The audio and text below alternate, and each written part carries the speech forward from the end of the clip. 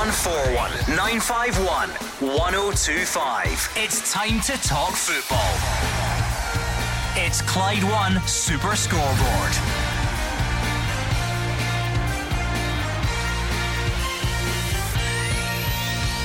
Good evening and welcome to Clyde One Super Scoreboard as we edge towards Scottish Cup semi-final weekend. We'll hear from one former Celtic captain who thinks it's ominous for Rangers that his former side are winning the head-to-heads without being at their best.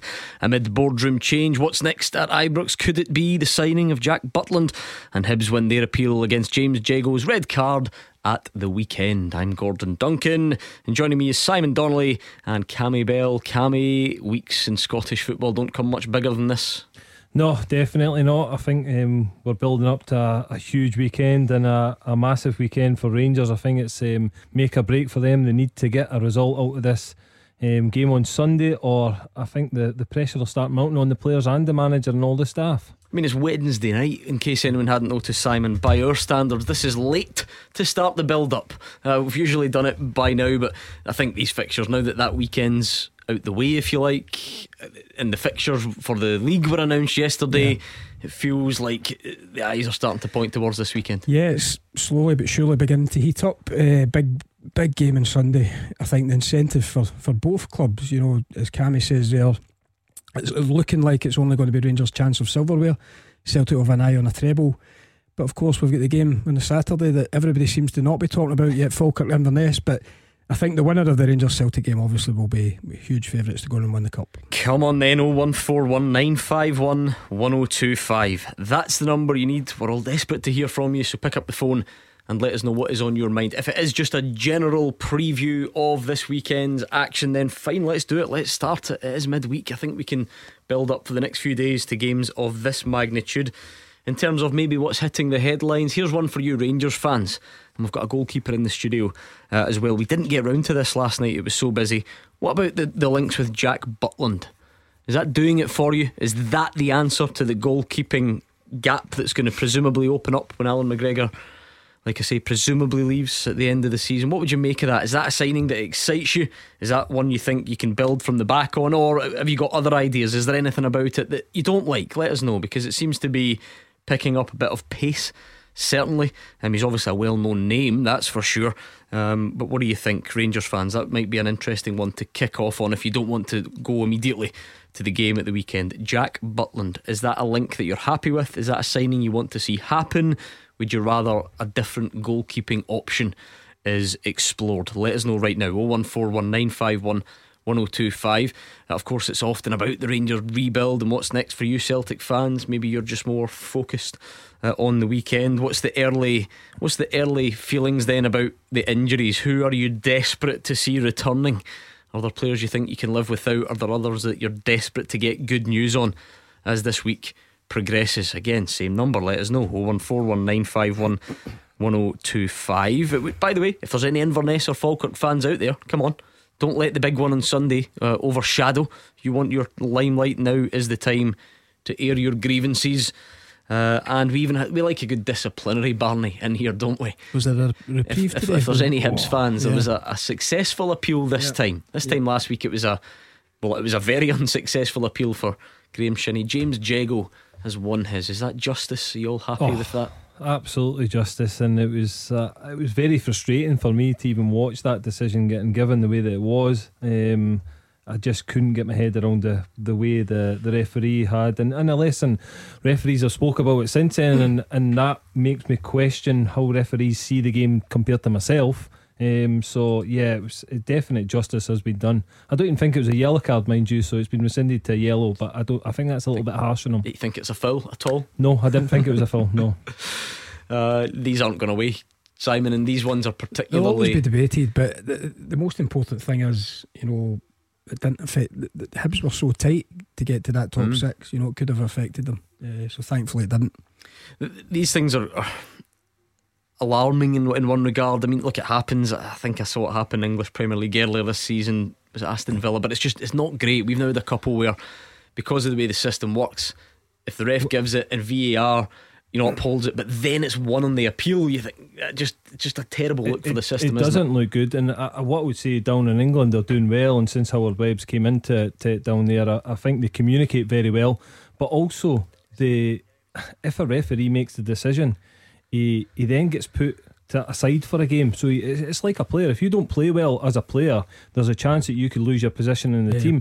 And I think that's what they should be doing to referees up here. If they listen, they're human, they're going to get things wrong, but also there's a consequence that comes with that. And it just feels like nothing really happens to them if they get the decisions wrong. Well, maybe there are Hibs fans or interested neutrals out there that want to lash out on that one. You can do 01419511025. You've got that. You've got the big games to build up to this weekend. We had a fair bit on very significant boardroom change at Ibrox last night, so if you want to keep going on that, you can. What about the signing business though? We didn't take any calls on it last night. We were so busy doing other things, and it won't go away yet. We've not had the chance to ask Michael Beale. So Rangers fans, are you definitely looking for a new keeper first and foremost? Is Alan McGregor definitely going to call it quits in your mind? And if so, Jack Butland, would that be one that you would be happy with?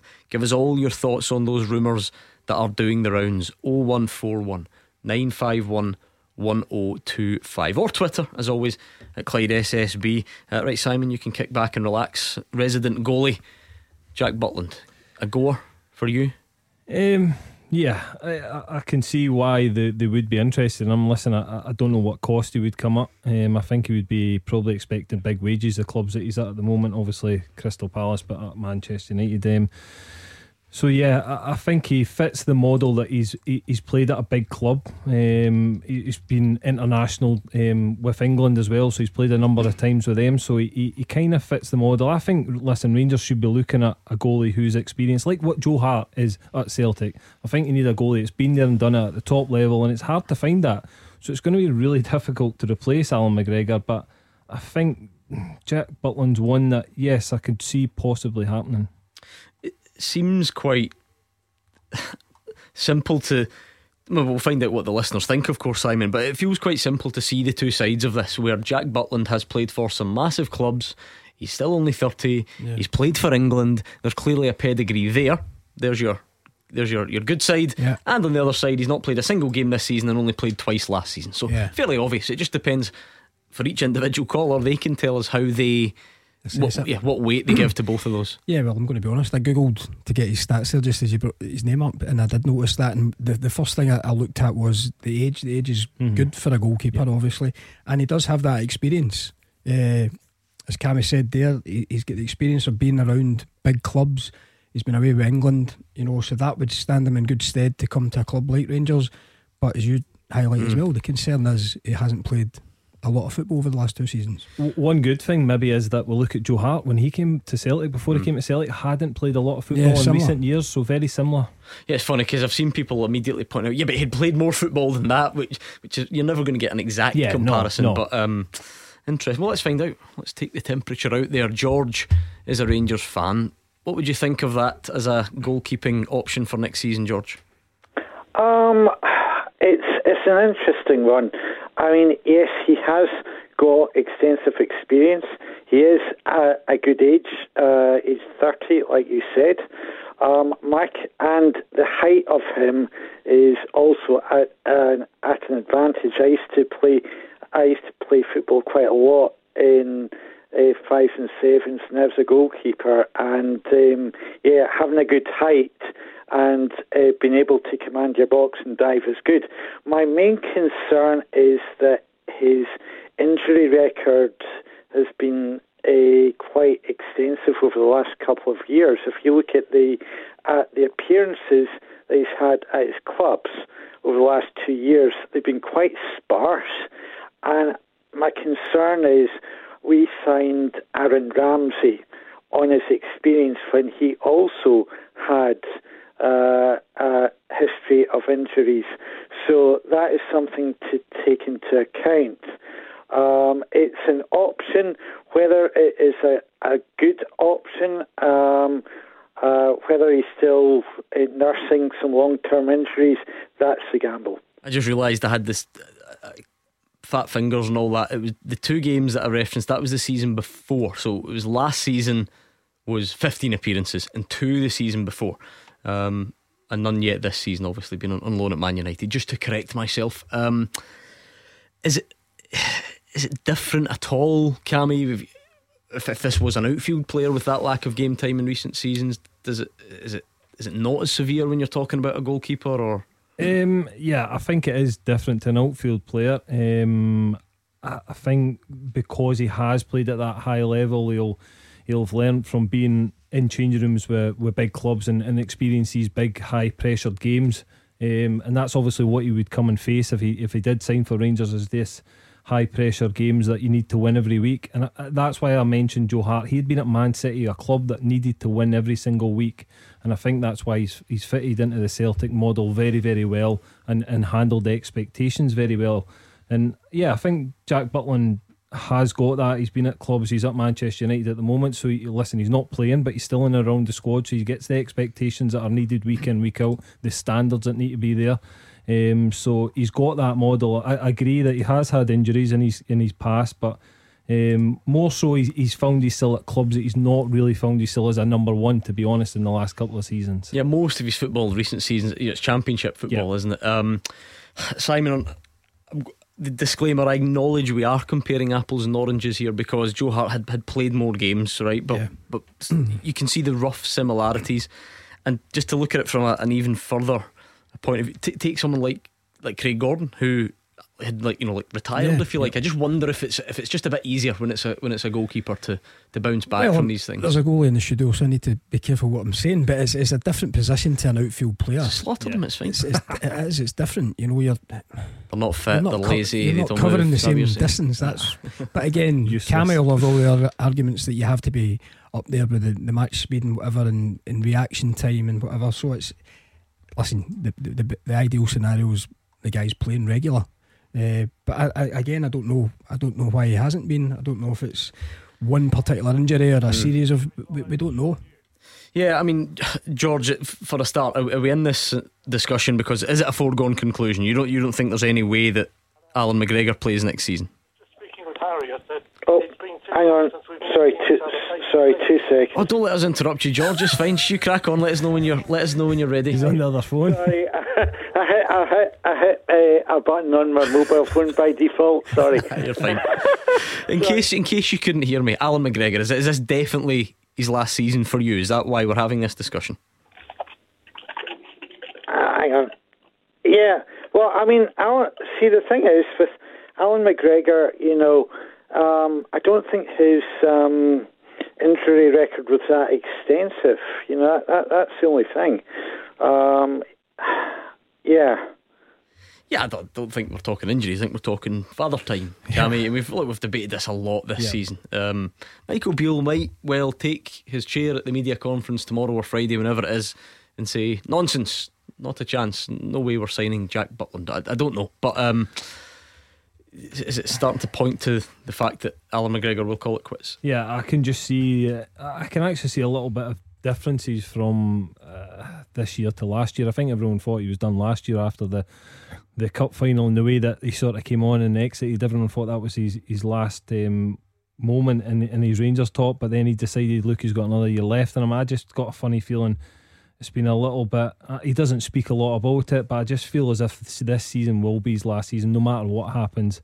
And yeah, listen, Alan's not had any injuries through his career. He's been very, very lucky. So he's managed to play to an age of 41 that he's at the moment. So he's had a fantastic career, and that's why I'm saying I think it's going to be so difficult to replace him. There's not many guys that will be able to walk in and just replace him that easily. Thank you very much to George. I'll let George sounds busy, and I couldn't have it on my conscience that we keep him from whatever's going on. So thank you to George, much appreciated. Getting in touch on the phones, you can tweet as well there at Clyde SSB. What about Ronnie on the line? Ronnie, as a Rangers fan, are you excited by Jack Butland rumours or not? Butland for me should be a good addition to Rangers. The last English keeper beside was Chris Wood, and he had a brilliant time at Rangers.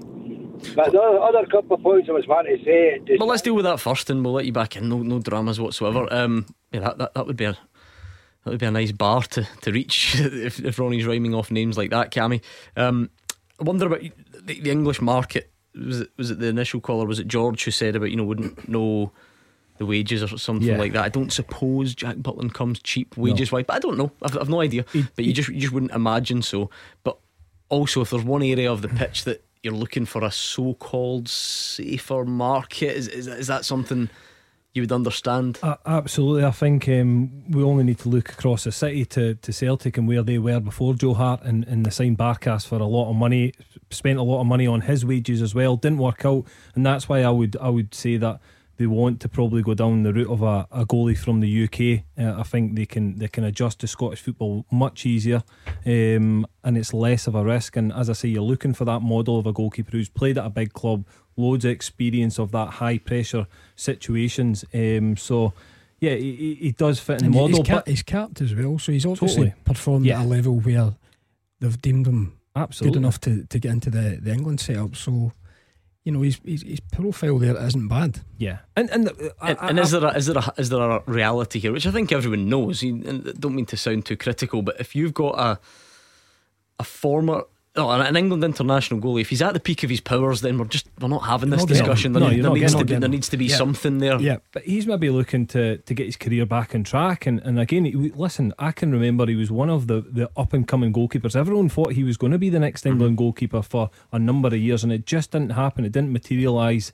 He had a number of injuries, and then he went through a really sticky spell. I remember him at Stoke. He was making a lot of mistakes, and he was getting criticised a lot at that time, and he's bounced back from that. He's still at big clubs, but you're right, he's going to come at a cost. But I think Rangers are going to have to bite the bullet and are going to have to pay a bit of money for a good solid goalkeeper, because they need it. They've had one for a number of years now in Alan McGregor, and you don't want to downgrade from that because it's such an important position. And like every serious researcher, I went straight to Wikipedia earlier on to see if there was anything I didn't know, and this line, there you are, the Glasgow connection. It says, after Joe Hart withdrew from the squad due to a back injury, Butland was named in the starting 11 to become the youngest ever England international goalkeeper at 19 years and 158 days. So there we go.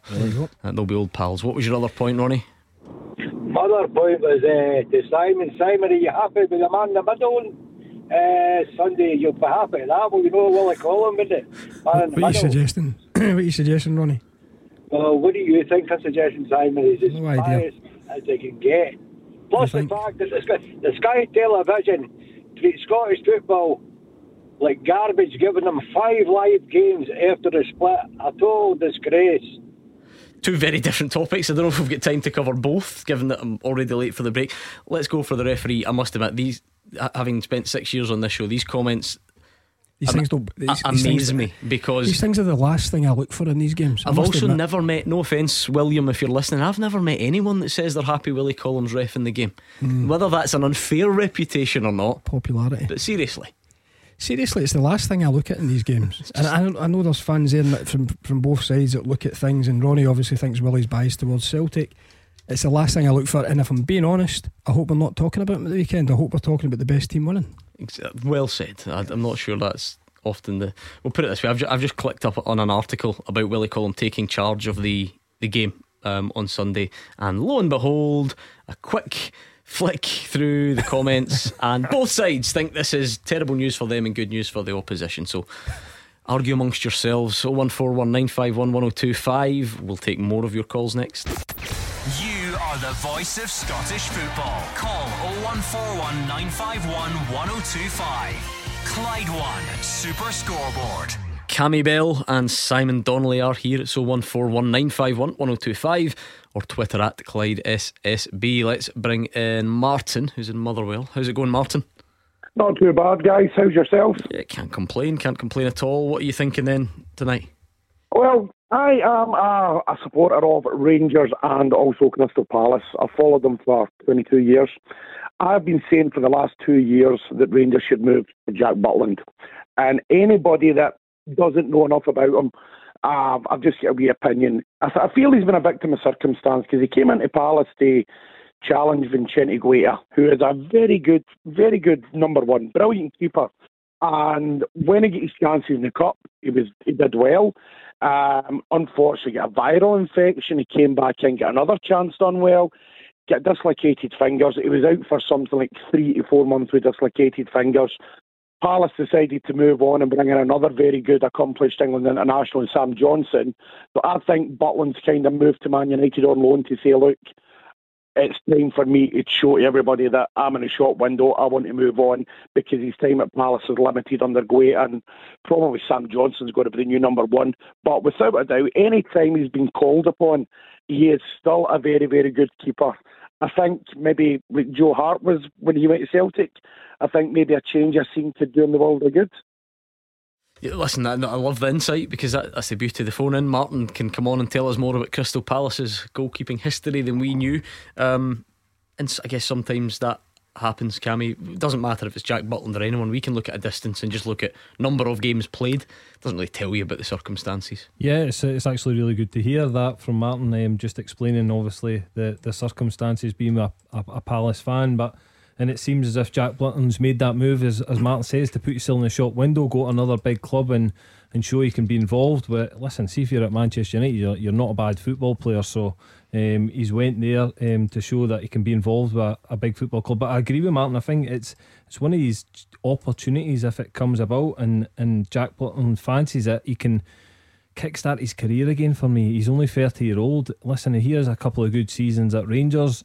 Then that's when all the English clubs will start looking at him again, and listen, he might end up moving back down there because ultimately that's probably what he would want to do. He'll want to go and play in the Premier League in England at some point. But I think it could be a really good move for Rangers and Jack Butland. Get him back playing football. As we spoke about, he's got that experience at top level. But it's just going to be whether the wages would be too much for Rangers. I'm not sure. Yeah, do you know what?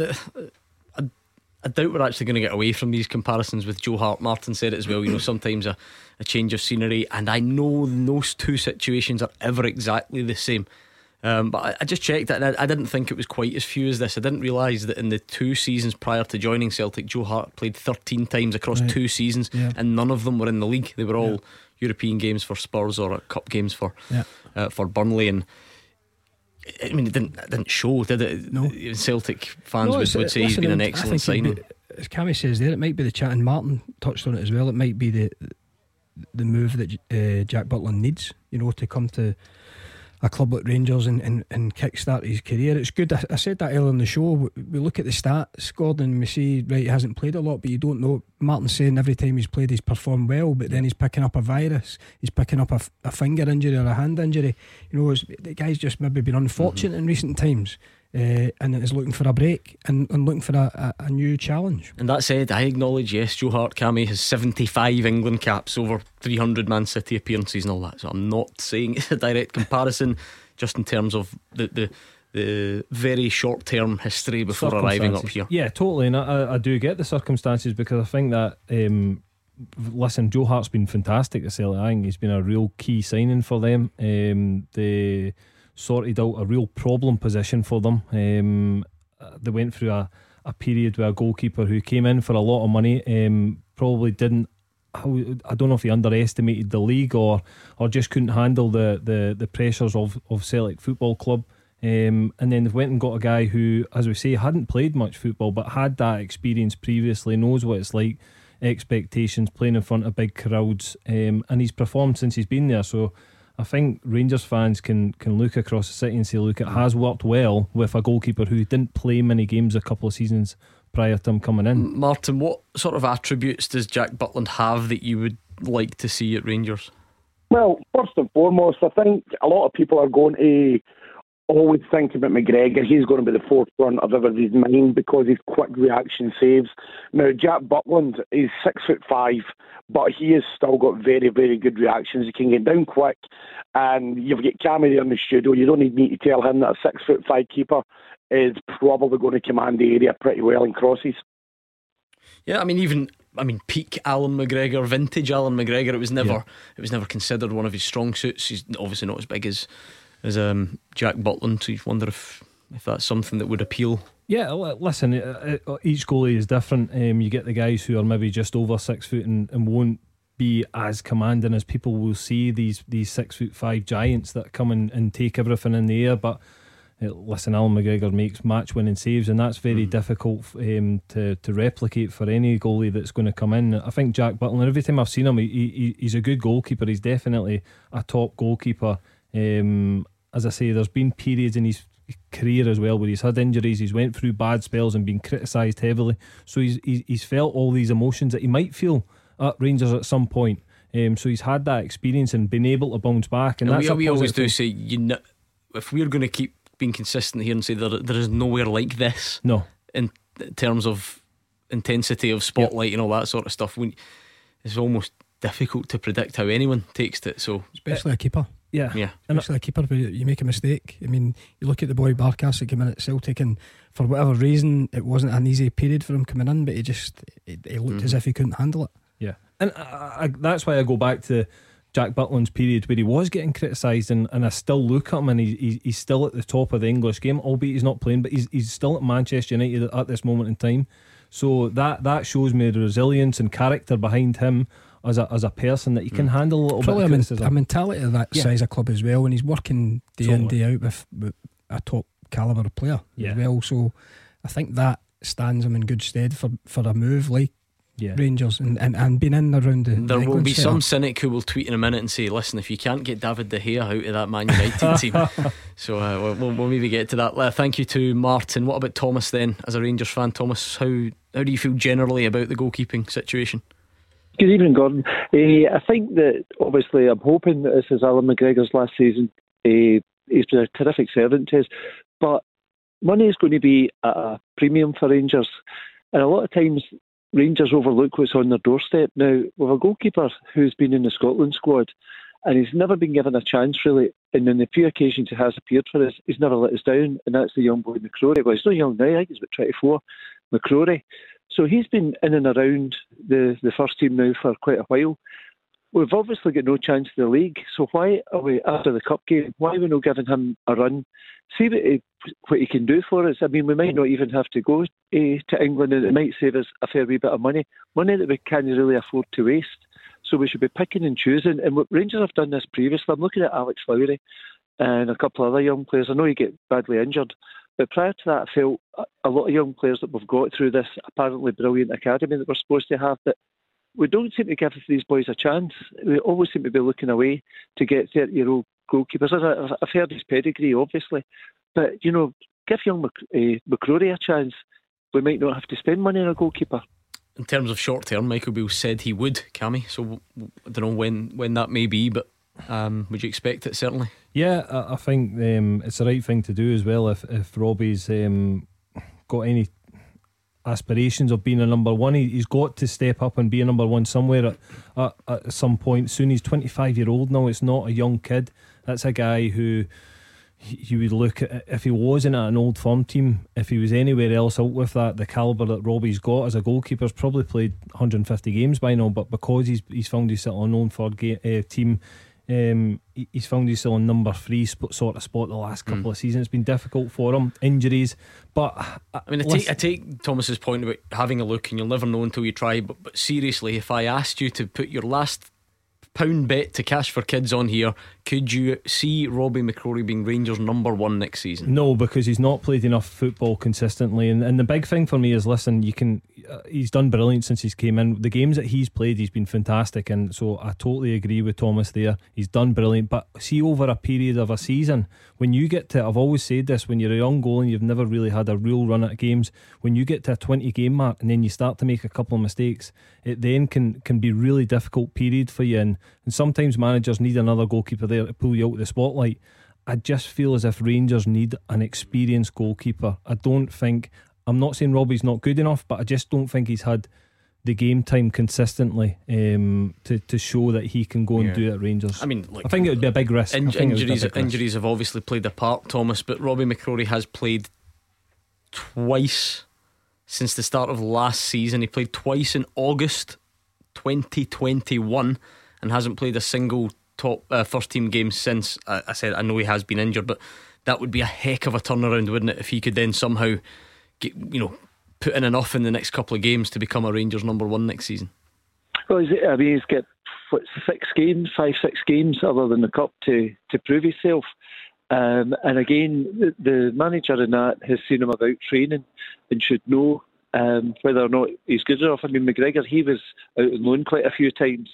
But again, he's just come in just after the Le Guin era and did a great job for us. And he'd been on the books like Robbie for quite some time.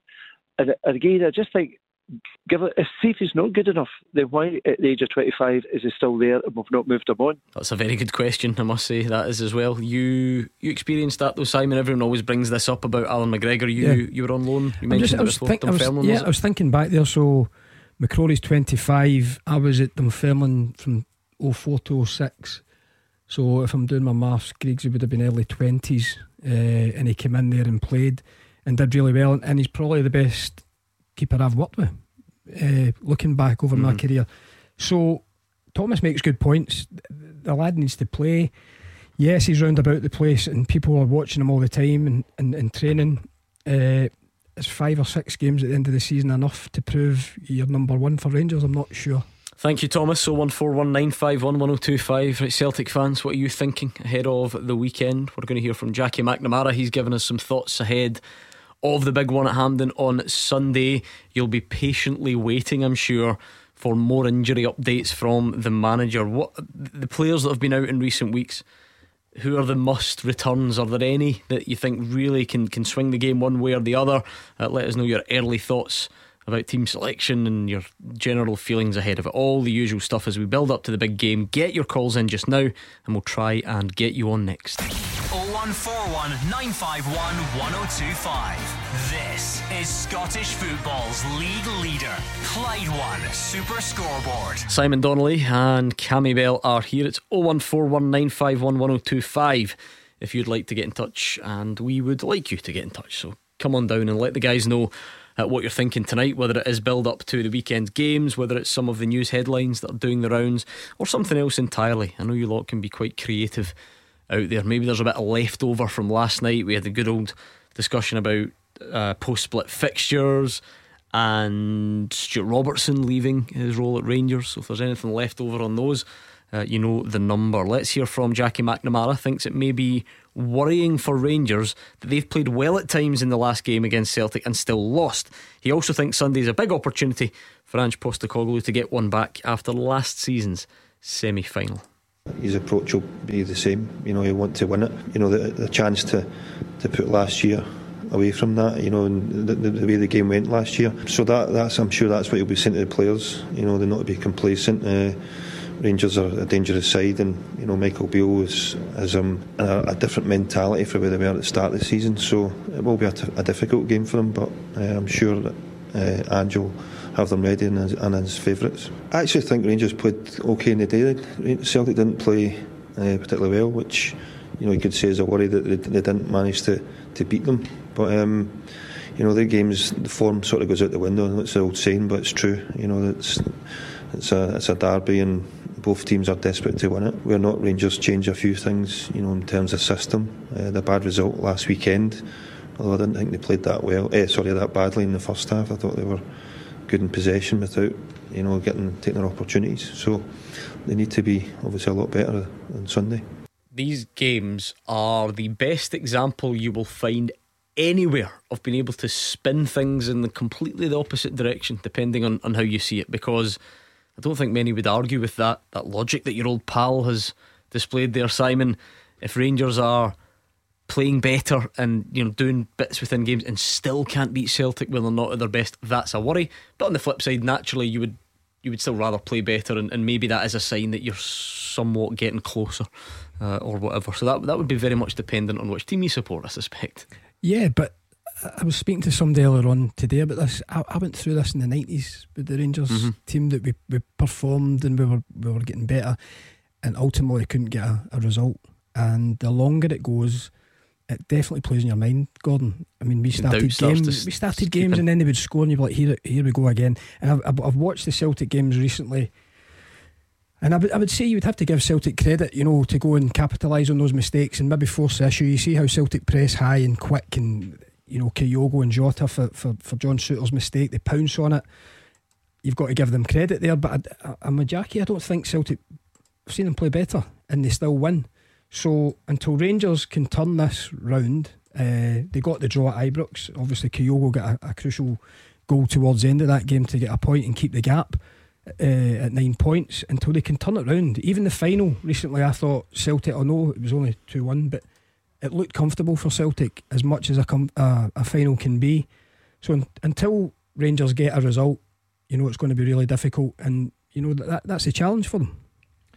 Yeah, I agree. I think one of the big words that Sid said there was result. Rangers need a result. I think, listen, see, performing better, yes, it's a positive, but it's not where Rangers want to be. Rangers need to beat Celtic. That's the be all and end all. That's what the fans demand and expect, is Rangers putting that performance in that wins the game of football, because that's all that matters at the end of the day for a Rangers fan and player, and as a club, is winning games of football. And until they do that, it's not going to be good enough. So I just think there's a huge amount of pressure on Rangers at the weekend, because it is all they've got to play for this season. And if they were to lose the game, I think just the pressure then starts to mount for next season and how they start next season. Yeah, and the references to last season's semi-final I'm fascinated by, because it clearly has absolutely no bearing on what happens this time, obviously. And the sides have met 5 times since then, 2 draws, 3 victories for Celtic. But at the very least, it is still a reminder that it can happen, whatever that means. You know, it definitely can happen. I get back again to, there was times you would go into the game underdog and come away with a result. It definitely can happen. That's where Celtic, you remember that when you Celtic were they were flying at that point last season, and Rangers were going to extra time, and everybody was saying that, you know, domestically they weren't even, and Celtic scored first, very good anyway. Yeah, so like I say, I don't, that doesn't impact what happens this week. It's just a timely reminder, I suppose. Cammy, I've had my issues in the past with this phrase about form going out the window, but that sort of last season's semi-final would be a good example of that type of thing. Yeah, stay away from it. No, I agree. Listen, form does for me plays a little bit of a part. Have you seen the guy on Twitter that puts up these football cliches? It's brilliant. You see the one, was it today or yesterday? What was it? But we scored too early. I haven't seen and that it's one just yet. it's just a compilation and of everybody's saying it, of all and the these more people they say saying it, the more ridiculous I think we scored too early. I think, and then it becomes like this self-fulfilling thing where when people say it, they go, you know, as if they're joking, but they're not, because they've said it. Anyway, carry on. Funny. Yeah, no. So listen, I don't think the gap is massive. So there's an absolute chance of Rangers winning this game on Sunday. They need to perform at their best. They need to cut out all the mistakes that are costing them goals, because Sid again is bang on that Celtic press them high and create them opportunities by doing that, pressing them high and capitalising on any mistake that Rangers make, getting the ball in the back of the net. So they need to be at their best to get a result. But as I said before, the result is all that matters for Rangers fans and the football club. Until that result happens against a very good Celtic team at the moment, it's not going to be good enough for the club or the fans. I think the latest up, and by the way, he always keeps his cards quite close to his chest anyway, so I don't know how much we'll know going into the weekend. But Ange Postecoglou, I think, said yesterday, didn't he, that Abada, Hatate, Jota were back in training. Yeah. So that doesn't mean they're going to play, obviously, but I don't know. Are you encouraged by that, or do you just? I think you would be encouraged that they're back in training. My concern is Hatate, he got injured in the Hibs game, which was a few weeks ago. You're just worried, would he come back in and still be at that level of fitness again?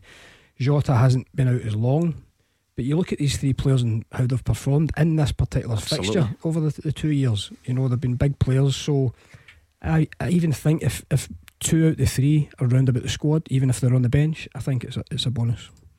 Yes, Simon said there, you look at Abada, has got a double against Rangers this season. Jota has scored 2 in separate games.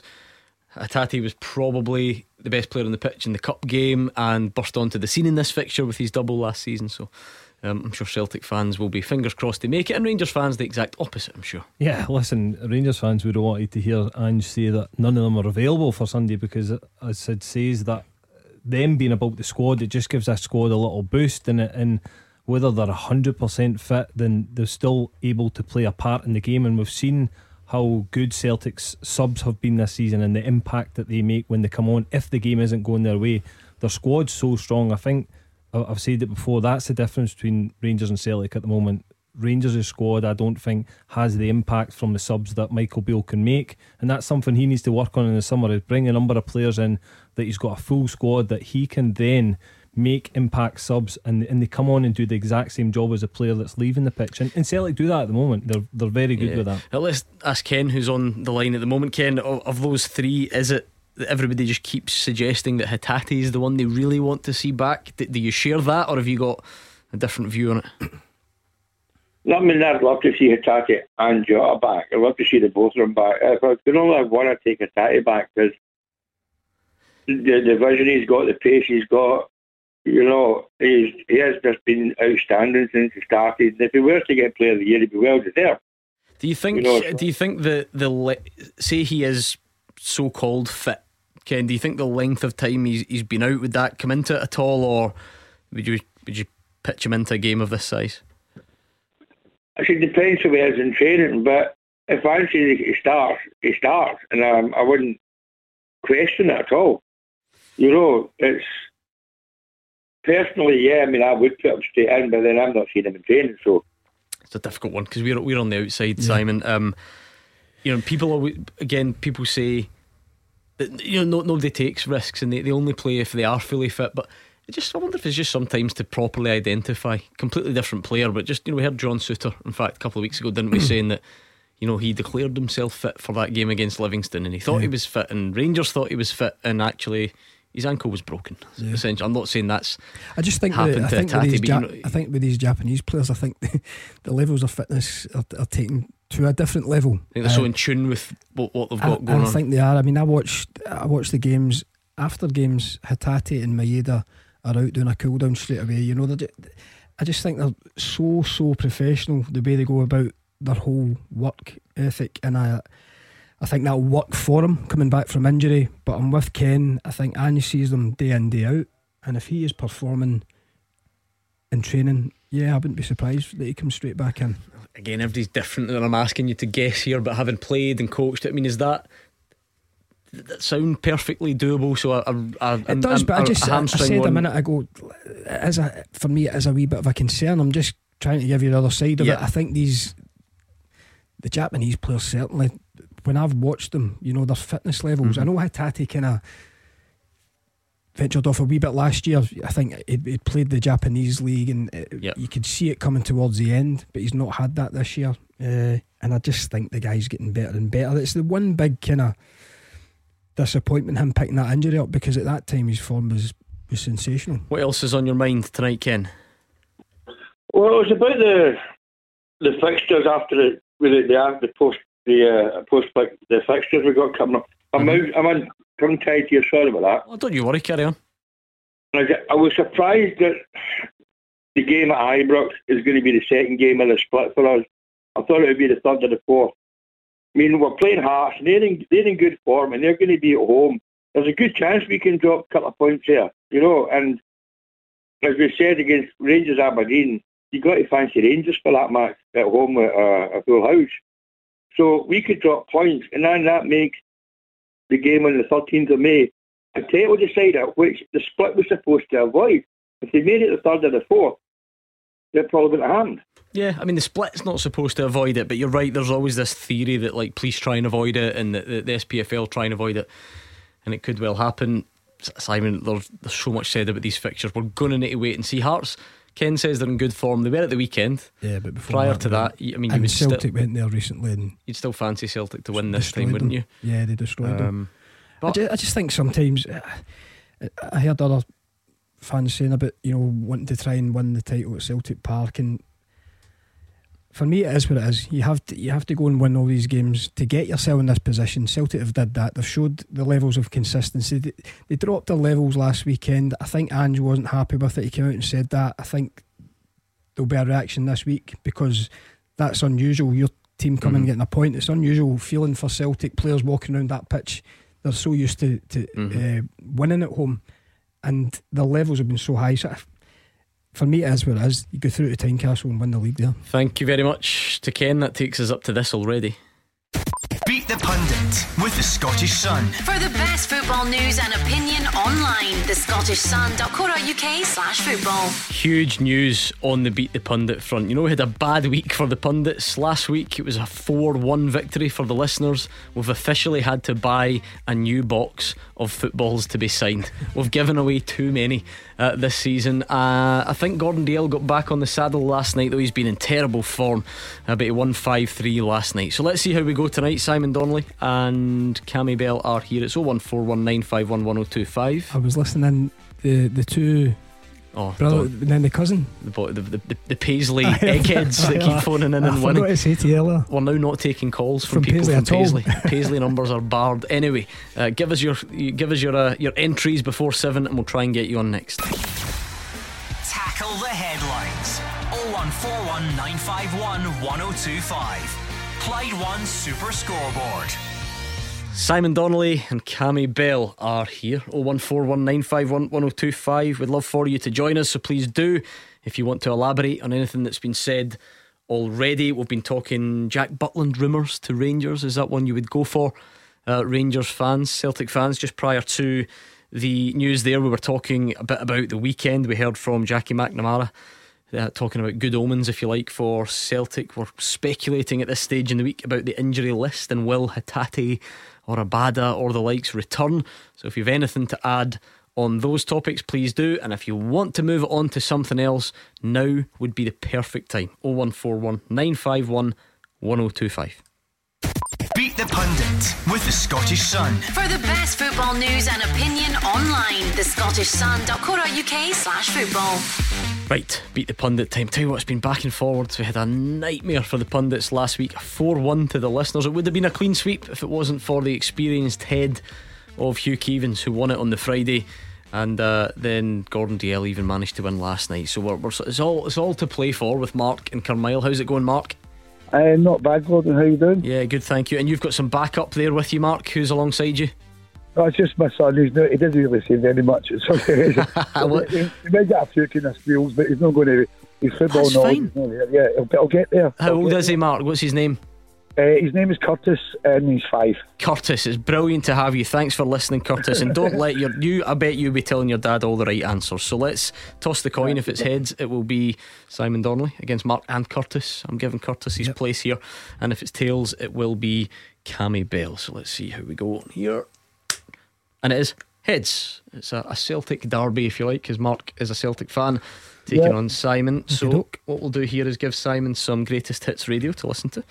And as always, I turn it up nice and loud, Mark, so that he can't hear your answers. 30 seconds, answer as many as you can, and pass if you don't know. That's my advice, okay?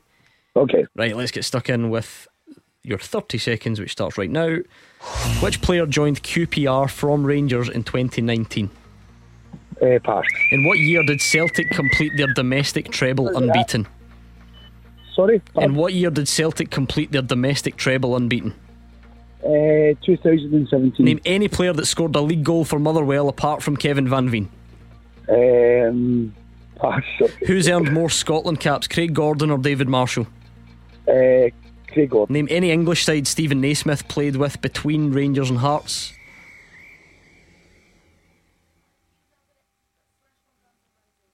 Can you still hear us, Mark?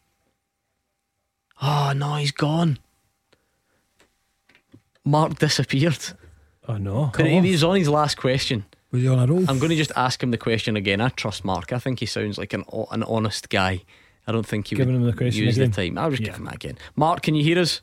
Yeah, I can. Sorry. Right, very quickly, name any. Oh, hold on.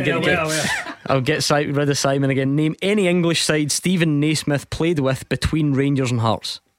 Everton. There we go. I trust him. You happy with that, Cammy? You trust him? That's good. Nah, I trust him. I don't care what you cynics out there say. Simon, ready? Yeah, right, let's go. Same set of questions. 30 seconds on the clock and your time starts now. Beat the Pundit. Wrong button. There we go. Which player joined QPR from Rangers in 2019? Pass. In what year did Celtic complete their domestic treble unbeaten?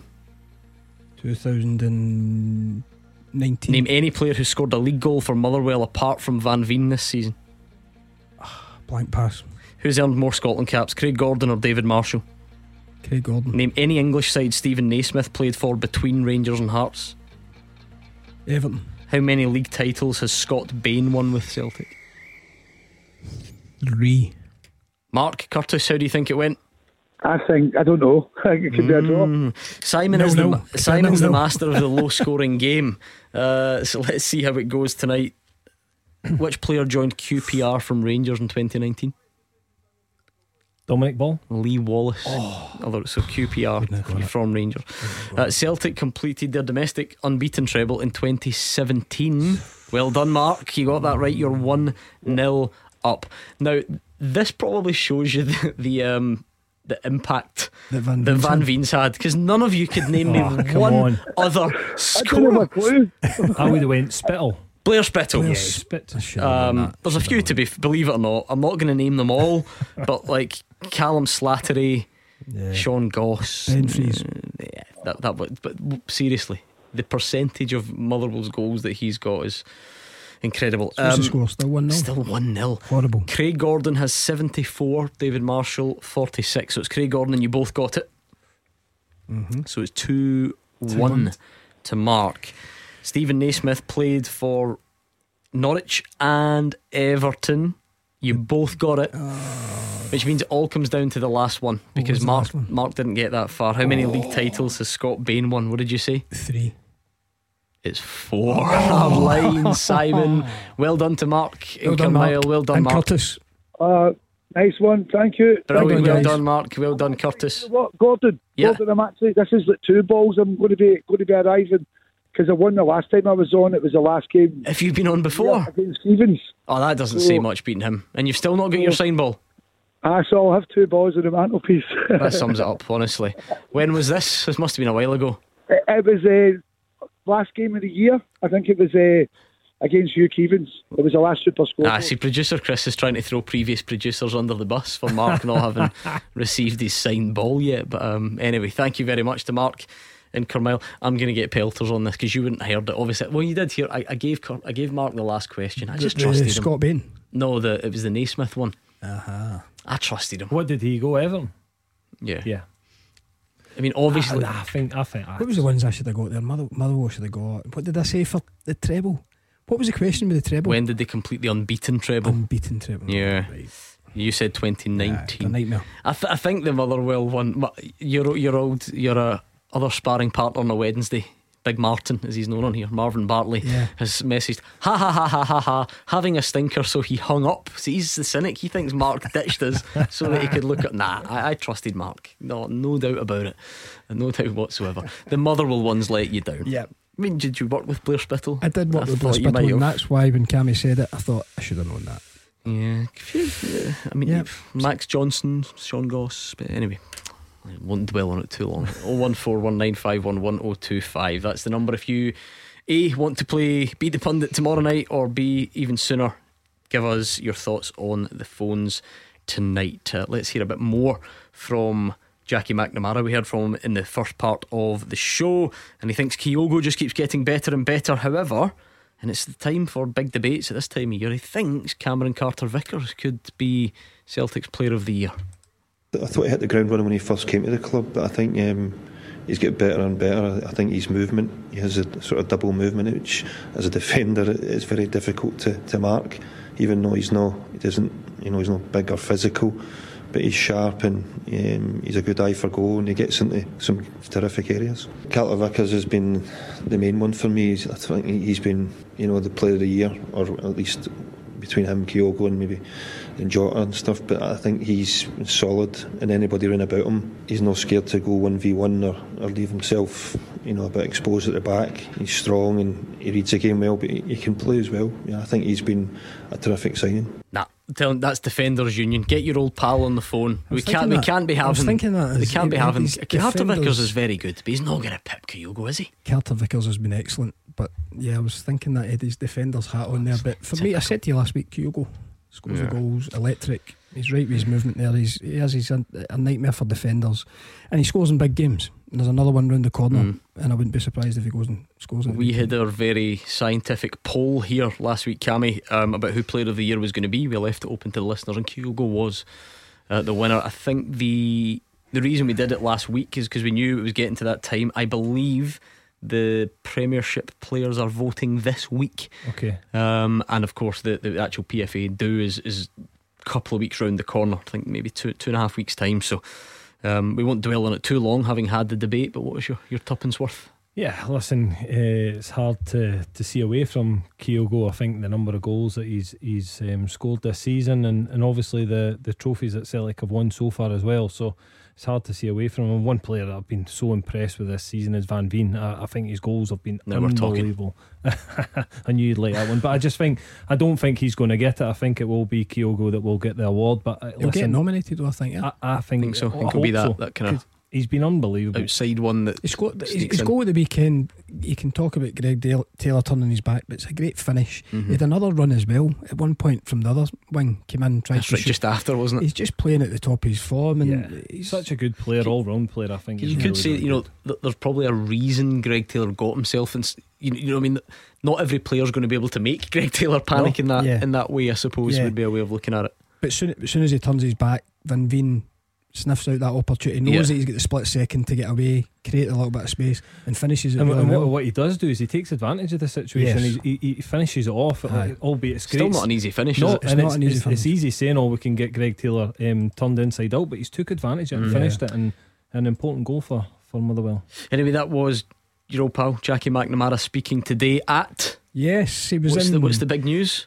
We are opening a bar tomorrow, Don Max, in the town. So see what you've done there, Don Max. Yeah, I'm on to you too. I see it. He did the interview from our bar this afternoon. So opens tomorrow. At 5 o'clock. We've got lots of stuff, DJ, live music at the weekend. Talk to me in existing landmarks, because Sauchiehall Street's long.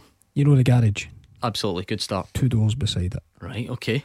The Beresford building. Oh yeah, lovely, I like that one. Lovely building. Got a bit of history behind it as well. I think JFK spoke there when he visited Glasgow many years ago. Look at the sales pitch. Lovely. That's magnificent. I didn't know that. Yeah, exciting times. Because you've been speaking to me about this for weeks, and you've not dropped that JFK stat yet. I kept that up my sleeve. Yeah, special occasion. And I know you're a big music buff. Every time I click on your Instagram, is that the plan? You're going to get a bit of live music? Yeah, well, it's going to be sport, obviously football, and live music. That's what we like, and hopefully we can create an environment where people want to come and enjoy themselves. There we are. Get yourselves Can't wait along to go for a wee pint there. We meet and greet Simon Donnelly. Good pint of Guinness.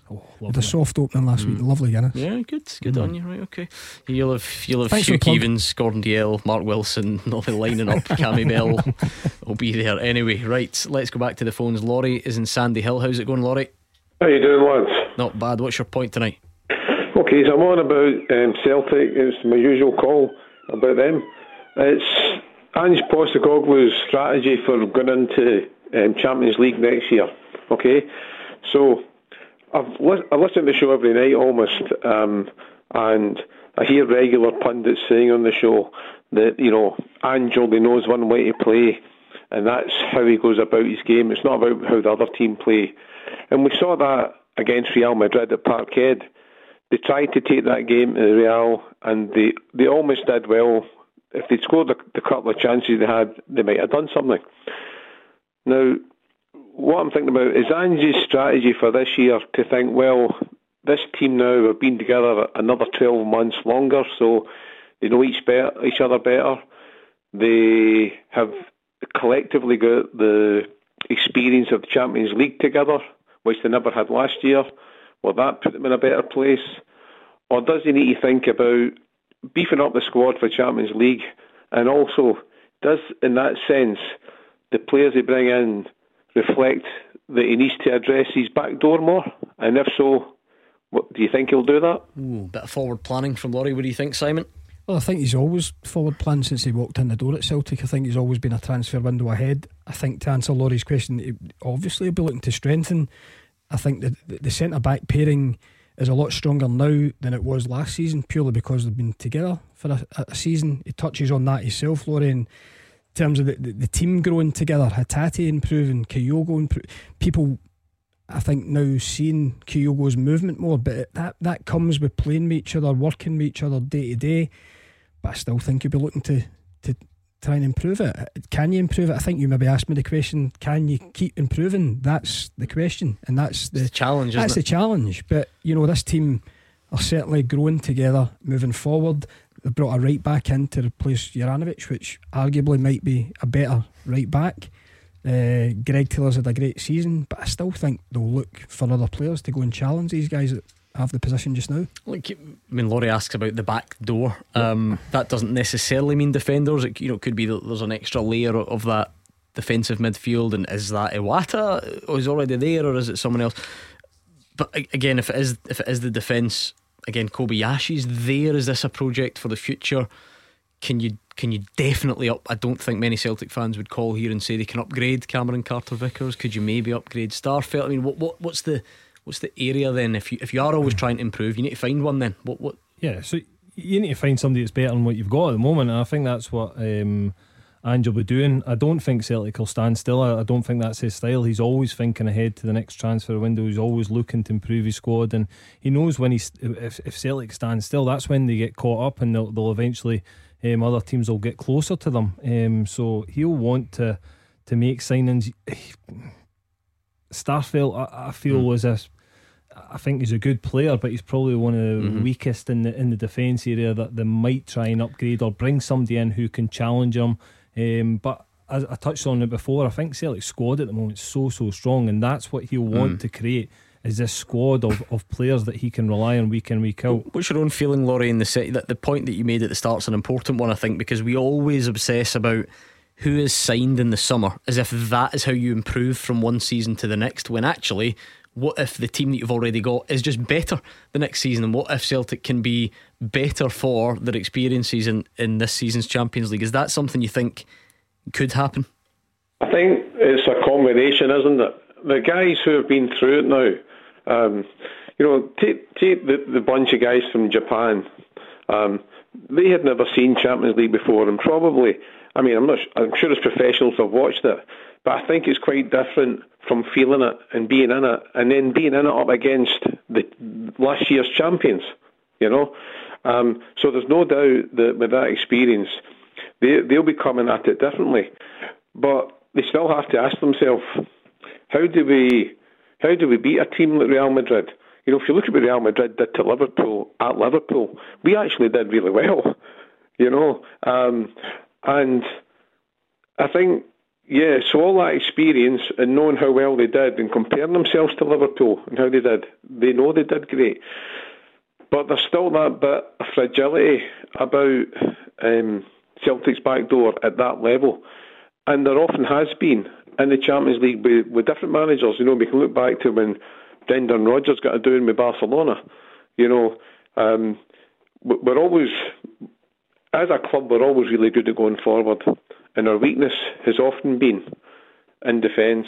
I'm always a bit reluctant to, and I get why fans do it, but you say, well, look at what they did to that team, and that shows the challenge, because for every one of them, there's a Shakhtar who lost 7-1 to Feyenoord this season, which would be remarkable. And I know they had lost some players in the period in between, but it can be a difficult comparison. What I've noticed generally about Laurie's calls just reminded me, Cammy, this time last year we were all obsessed because it was new, and we were saying we've got automatic entry to the group stages, and we kept talking about all the permutations and how it might actually be taken away if a team from a certain country wins the Champions League. And then of course Rangers went in anyway, having got to the Europa League final, winning a qualifier.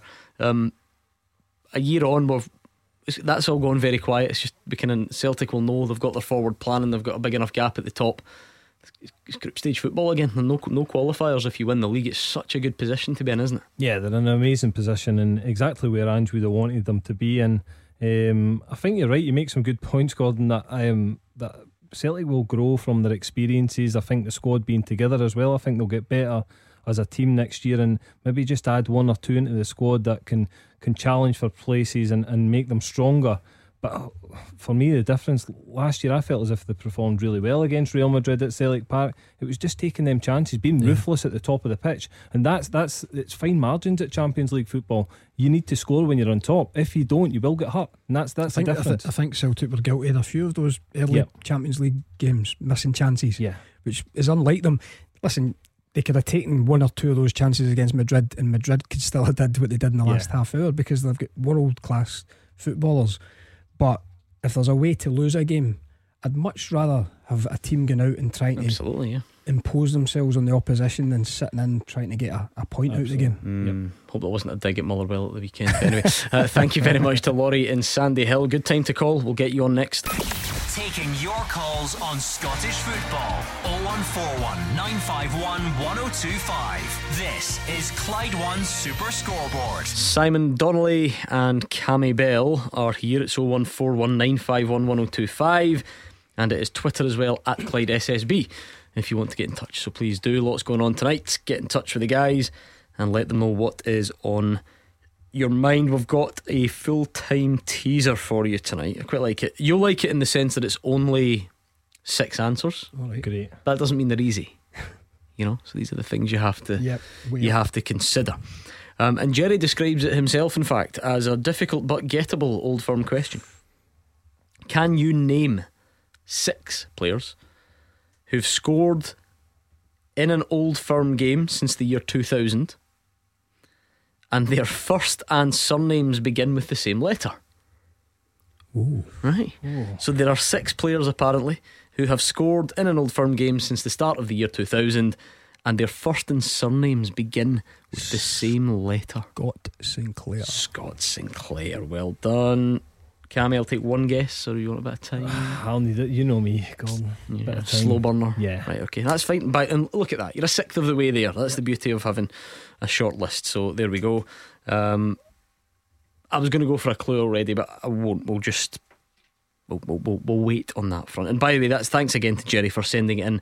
The beauty of the full-time teaser is you come up with the questions, you send them in on the email fulltime@clyde1.com, and then the pundits try and come up with the answers. So thanks to Jerry for sending that in. Get your thinking caps on. If you want to send one, we would be delighted to have it. It's not often, we'll talk about English games or whatever on this show, just if we can put a particular spin on it. But they don't come much bigger than this one tonight, do they? Oof. Man City, Arsenal. And I really wanted to be able to give it the big Scottish connection, but Tierney, I thought he might have, but he's on the bench. Is he? It will be war in the Donnelly household though. There's two gunners in a Man City. How did that happen? Just different eras? Different eras, yeah. And they will be fighting tooth and nail with each other on the couch. But it should be a good game. Cracker. But that was the one I was looking for, because it becomes less relevant to us. Because there's been a lot of talk, hasn't there? Tierney starts on the bench, does he? There's been a lot of talk, there's been a lot of suggestion, because the people were loving Zinchenko for a while, but looking at his defensive capabilities, maybe this one was for Tierney. Thinking he's to move on. He's too good to be sitting on the bench. 100%. I totally agree with that. I think he's got to be playing football because he's too good. Not going to struggle for options, is he though? Newcastle, he was linked with Newcastle, which is great move. Closer to home, massive club, and they look as if they're going to get in the Champions League. And if you keep turning up at international duty and doing to Spain what he did, then that won't do you. That's what I said when I seen that. He's too good to be sitting on the bench. Won't do you any harm. But anyway, big game, must say. We've got big ones of our own, of course, across the weekend, so we'll build up to them. Falkirk have been doing some of their media stuff ahead. It'd be lovely to hear from you Falkirk and Inverness fans. I'm going to say this every night for the rest of the week, because I can sense it. You must be frustrated. Not only is everyone focusing on the game at the weekend, they're all almost writing you off as if this is the final. I always like to try and stick up for so-called wee teams everywhere. So if you want to give us a call or a tweet, please do. I'd be absolutely delighted to get you on. In the meantime, let's bring in Paul, who is on the line. What's your point tonight, Paul? Hi Gordon, and hi guys, thanks for having me on going in tonight. I just a couple of points. I've got a wee point about Jack Butland and my thoughts on that, but the main point I had was about the SPFL fixture list. I know there's obviously been a few, it's not, everybody's happy about it, and I suppose with a situation like this, it doesn't always please people. My main point is my own club has went through structural changes with director, managing director, all that type of stuff, and I think, to be honest, the SPFL may have to follow suit in some way, shape or form, because I find it quite embarrassing. I think, to be honest, I find that, as a Scottish football fan as well, I think we're underselling our product. I mean, you've got an Edinburgh derby coming up that's not going to be on TV. You've got St Mirren qualifying for the first time in the top 6 since 1985, not getting one televised game. Throughout the season, we've had Rangers against Hearts, which was a powder keg match at one point, and that wasn't televised. And I get there's quotas and all that type of stuff, but it just felt, and I said this way back, the TV deal was signed without any, in my opinion, I'm not privy to it, but it just felt like it from an outsider looking in, that there was no, they didn't go out to tender the process, for instance. So if you get some work done in your house, you don't just go with the first person that's there.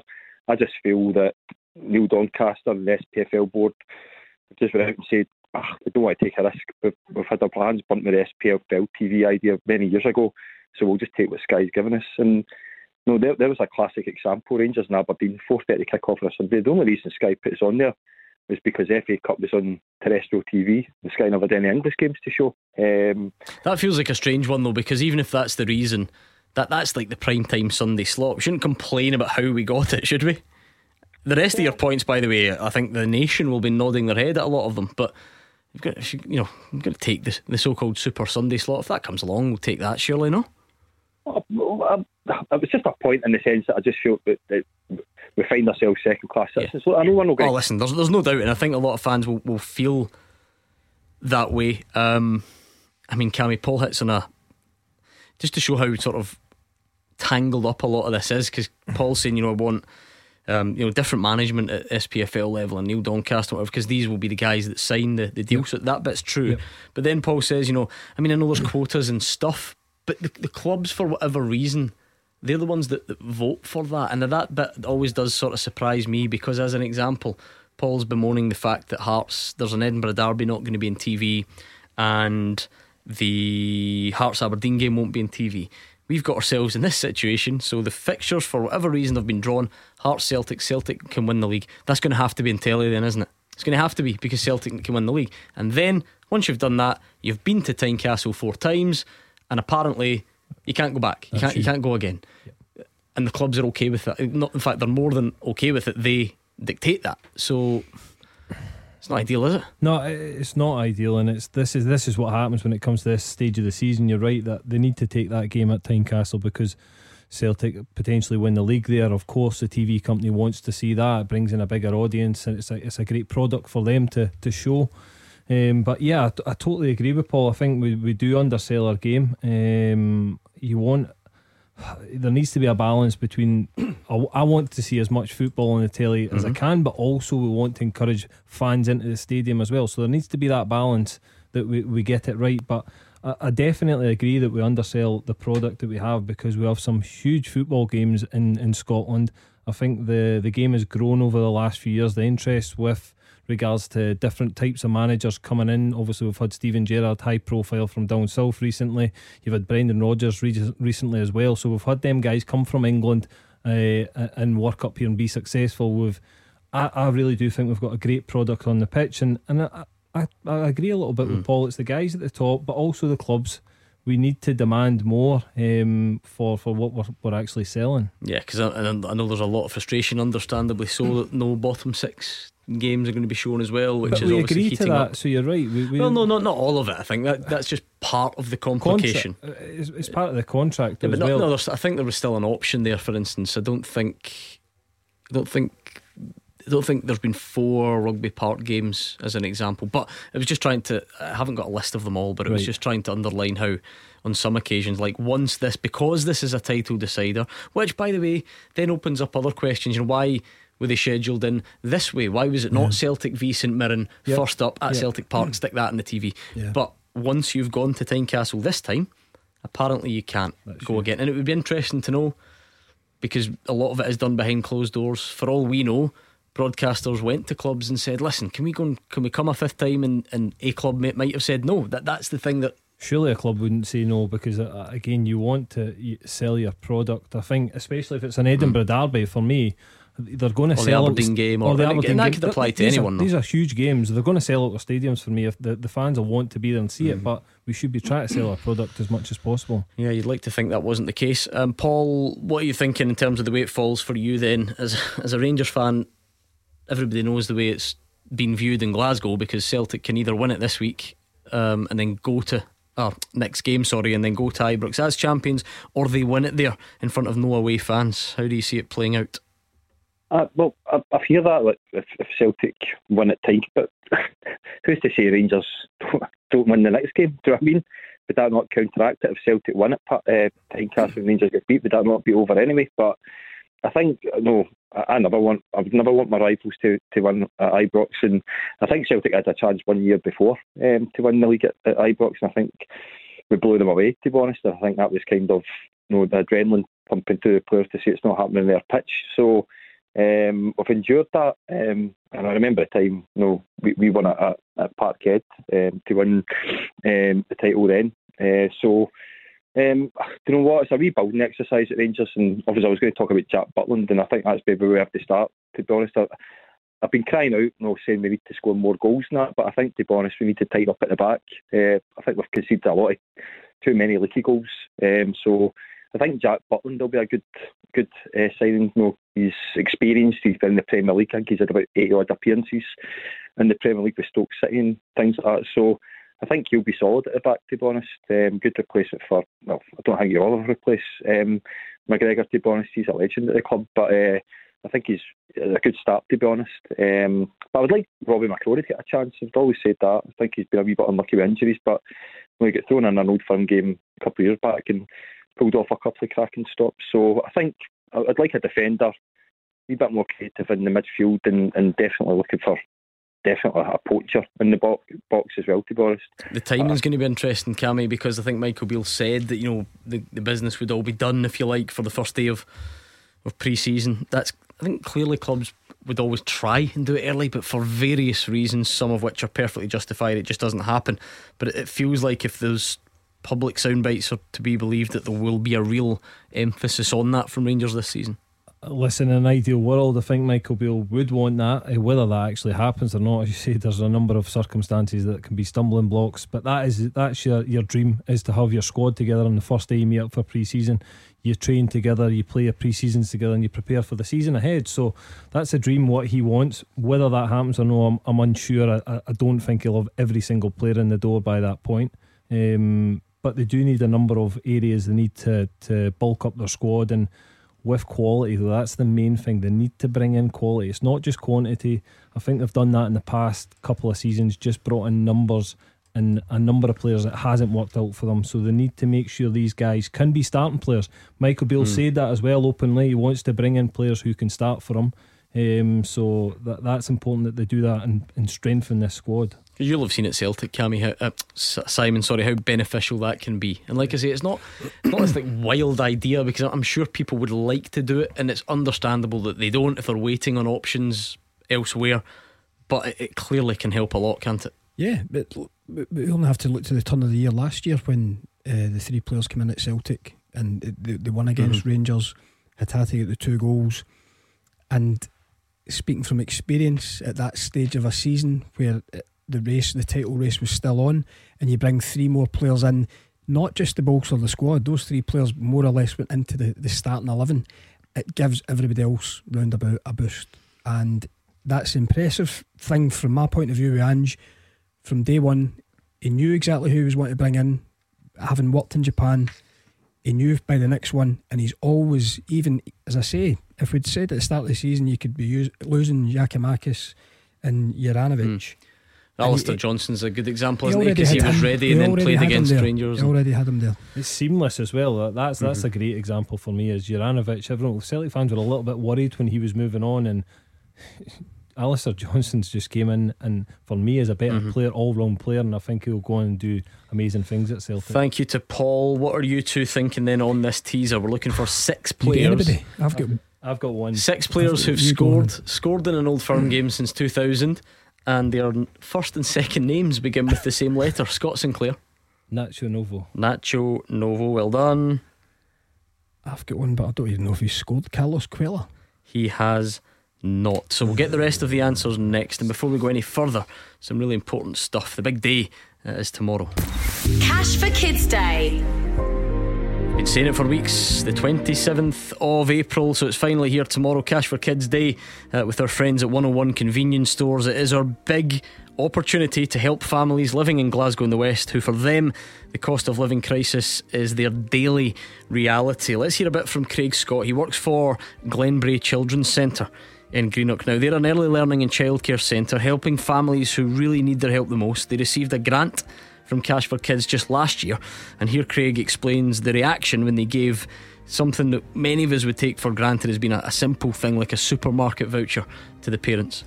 The parents were absolutely delighted. They used them to buy food, used it to buy clothing, and the feedback that we got was the vouchers and that they were able to get from Cash for Kids. They used the money that they didn't spend on shopping for like fuel and energy bills, petrol and things like that as well. So they were really, really delighted about that.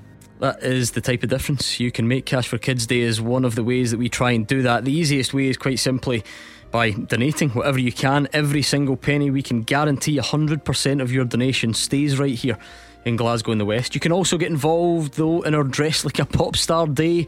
I'm very interested to see how some dodgy characters in here turn up to work tomorrow. You can get your friends and colleagues involved at work as well. So please donate if you can, it would make such a difference. And you can download a fundraising pack as well at Clyde1.com/CFK Day. Number 1 for football in Glasgow and the West. 0141 951 1025. Clyde 1 Super Scoreboard. Into the final part of tonight's Clyde 1 Super Scoreboard. Cammy Bell and Simon Donnelly, they're teaming up to try, and that's the key word here, try and come up with the answers to this full-time teaser. Now it's been sent in by Jerry tonight, so we are eternally grateful to Jerry. Thanks for sending it. He wants you to name 6 players who've scored in an Old Firm game since 2000, and their first and surname starts with the same letter. So Scott Sinclair, Nacho Novo, Carter Vickers, Cameron Carter Vickers. Yeah, I'll give you that, that's fine. Any more? Cammy from you? Tough one, this. I'm going to give you some clues, right? So the 3 you've got remaining: 2 Rangers, 1 Celtic. Okay. The Celtic one, it's technically not his first name. However, everybody, and I mean everybody knows him as this, right? You won't be angry when you hear the answer. Right.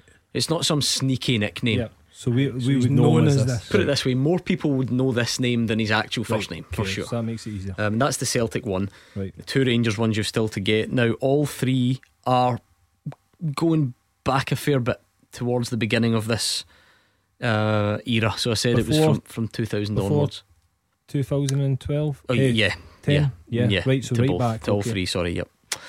Okay, I'll let them bubble away nicely before the end. I've got a tweet from Brian. He sent me his match ticket. He says he's going to the game on Saturday between Falkirk and Inverness. He'll be in the Falkirk end. Let's start hearing from some of the key players in that one. I did say on this show and various others, I know that it's going to be overshadowed a bit, so let's do our best. John McGlynn says Falkirk, this will be a new education. Hadn't thought about this. Falkirk must get to grips with VAR if they're to be successful in this weekend's Scottish Cup semi-final against Inverness.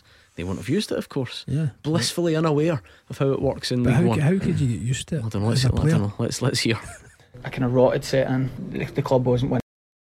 The biggest difference, what I see, is it might well be that you think this guy's offside, the flag's not going up, you need to play on, and it might well be that the ball goes in the park a minute later and then you get the offside or something along these lines, where we need to recognise we need to play on. It could cost you. It's a fair answer, Having said that, answered my question well. Inverness don't have it either in the Championship, but we did say it does slightly and the alter the way side that of it.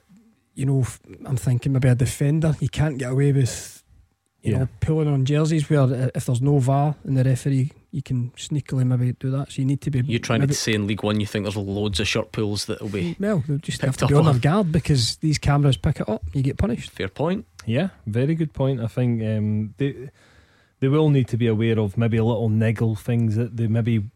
Listen, there's no cameras in them leagues, so if there's a little niggle between 2 players that the referee's not looking at, they need to be aware that there's cameras on them at all times and not do anything silly, because I'd imagine it's going to be a tight game at Hampden on Saturday. I think it's 2 teams with a massive opportunity to get in a final, and they'll be delighted that they're there on Saturday. They want to make it count as well. Yeah, well, it's funny you say that's exactly what the next clip. I don't know if you've been listening to my thoughts, which is a dangerous place to be. John McGlynn talking about needing to take advantage. It's obviously not often that you get to a semi-final and you play another team that's not in the top flight.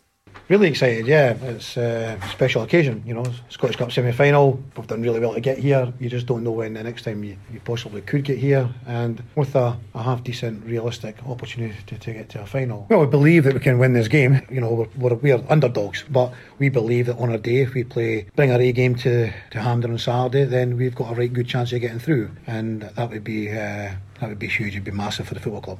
Just wonder if, to apply a theory then, if that does suit Falkirk, because sometimes when it's basically two non-old firm teams, when they meet, it can actually bring its own pressure because it's such a good opportunity to reach the final that that like I say, it brings its own pressure. So Falkirk have got that, but they are still a division below, so it still allows them to maybe feel like the underdogs. Yeah, but I think although they are the league below, I don't think they're. Well, it's because like an expectant fan base and stuff. I think it'll be tight. I think it'll be a tight game, and I think both teams will really have enjoyed that draw because they'll fancy their chances against each other. Falkirk already put air out. It's Cammy says, it's a great opportunity for them to get to a national final, and then you go there as massive underdogs. But we've seen it before. To get there's a huge achievement for both these clubs. Listen, once in a career opportunity that this is for these players, and that's not being disrespectful to any of them. That's just the realisation of this is what it is. This is your one opportunity to get to a Scottish Cup final. It doesn't matter who you're facing in that Scottish Cup final, but what a massive opportunity. And yeah, I would say Falkirk are slightly underdogs, especially the form that Inverness are on at the moment. They've been on unbelievable form. They've put themselves in the right position within the playoffs now of the Championship, but as I say, I think it's going to be a right close game, and hopefully a good one. It's a brilliant opportunity in the sense that if you go through it, Inverness, they've had that fairy tale element of actually getting knocked out and got back in because of Queen's Park's administrative error. They did knock Livingston out at Livy, but other than that, for both teams, I'm not saying it's been an easy route. There's no such thing as easy, but you couldn't have hoped for much better, really. But I actually was at the game that they beat Kilmarnock at home. I forgot what that was. To be fair, my apologies to the good people of Inverness. Their resilience in that game, because they went behind really early on in the game. They deserved it though, didn't they? Totally. They were by far the better team. And it just showed you a bit of character though, because as soon as Kilmarnock scored, I thought, that's probably game over. They completely turned it around, and they've got good players. Billy Mackay's a key player for Inverness. He scores goals at that level, and he can hurt any team. So I think he's going to be key to what happens with Inverness on Saturday. Our colleague Stephen Mill has sent this in. He says Wick, Alloa, Darvel and Ayr to get to the semi. Bleep joke of a run. Stephen's a Dunfermline fan, so that's why he's saying that. At least that's the luck of the draw. You should just be happy. You've got to league, be man, in it to win it. All that carry on. It doesn't really matter much once you get to this stage. I don't think Rangers they've not had many. They would be favourites in most games anyway, but I don't think they've played much in terms of top flight opposition. Have nothing at all from the top flight en route. Could be wrong, but not often anyway, if I've let one slip my mind. How do you see it going, Cammy? And I ask you that it's early in the week, but I think you're our most informed pundit when it comes to lower leagues because you watch a lot of them. Yep. Listen, I think you can't see by Inverness, and it's only because of the form that they're in. I think Billy Dodds has got his squad together. Inverness are a very good team. What they've struggled with earlier in the season is a lot of injuries, and a small club like Inverness can't handle a lot of injuries, so they've got their full strength team back. So he'll be looking forward to this game. Yes, I know Rangers played St Johnstone, right? You forgive me. It's late in the show. It's late on in the show. Right, well, and it's so late in the show that you two need to give me 3 more names. We're looking for 6. I've got one. Let me quickly recap it. 6 players who've scored in an Old Firm game since 2000, and their first and second names begin with the same letter. Scott Sinclair, Nacho Novo, Cameron Carter Vickers. 3 to get. Go. And mine's is for Celtic as well. Celtic one. I don't know if he scored. Hurry up. Bobo Baldi. Yes, and that's the one with the name Bobo Baldi. Well done. Brilliant. Right. Done. I presumed that wasn't his name, that's why. 2 Rangers ones. I'm struggling. 2 strikers, both sort of early 2000s era wise. Both very good strikers for what it's worth. Scottish or? No. Right. Both strikers. One is South American. Did incredible things at international level. Claudio Caniggia. And the last one of the Dutch contingent. Dutch contingent. Same initials as Mickey Mouse. Michael Moles. Michael Moles. Yes. That's the quickest I've seen you move in years, Simon Donnelly. Good clue. It was a good leapt clue. over the desk. Thank you very much. Good luck with the bar opening. Thank you very much. Tomorrow. Thank you to Simon Donnelly and Cammy Bell. We will be back tomorrow, cranking up that build up to Scottish Cup semi-final weekend in the company of Mark Wilson and Gordon Duncan. We'd love for you to join us. Hopefully you can. Thanks for doing so tonight. Callum Gallagher is up next. He'll look after you for the rest of the night.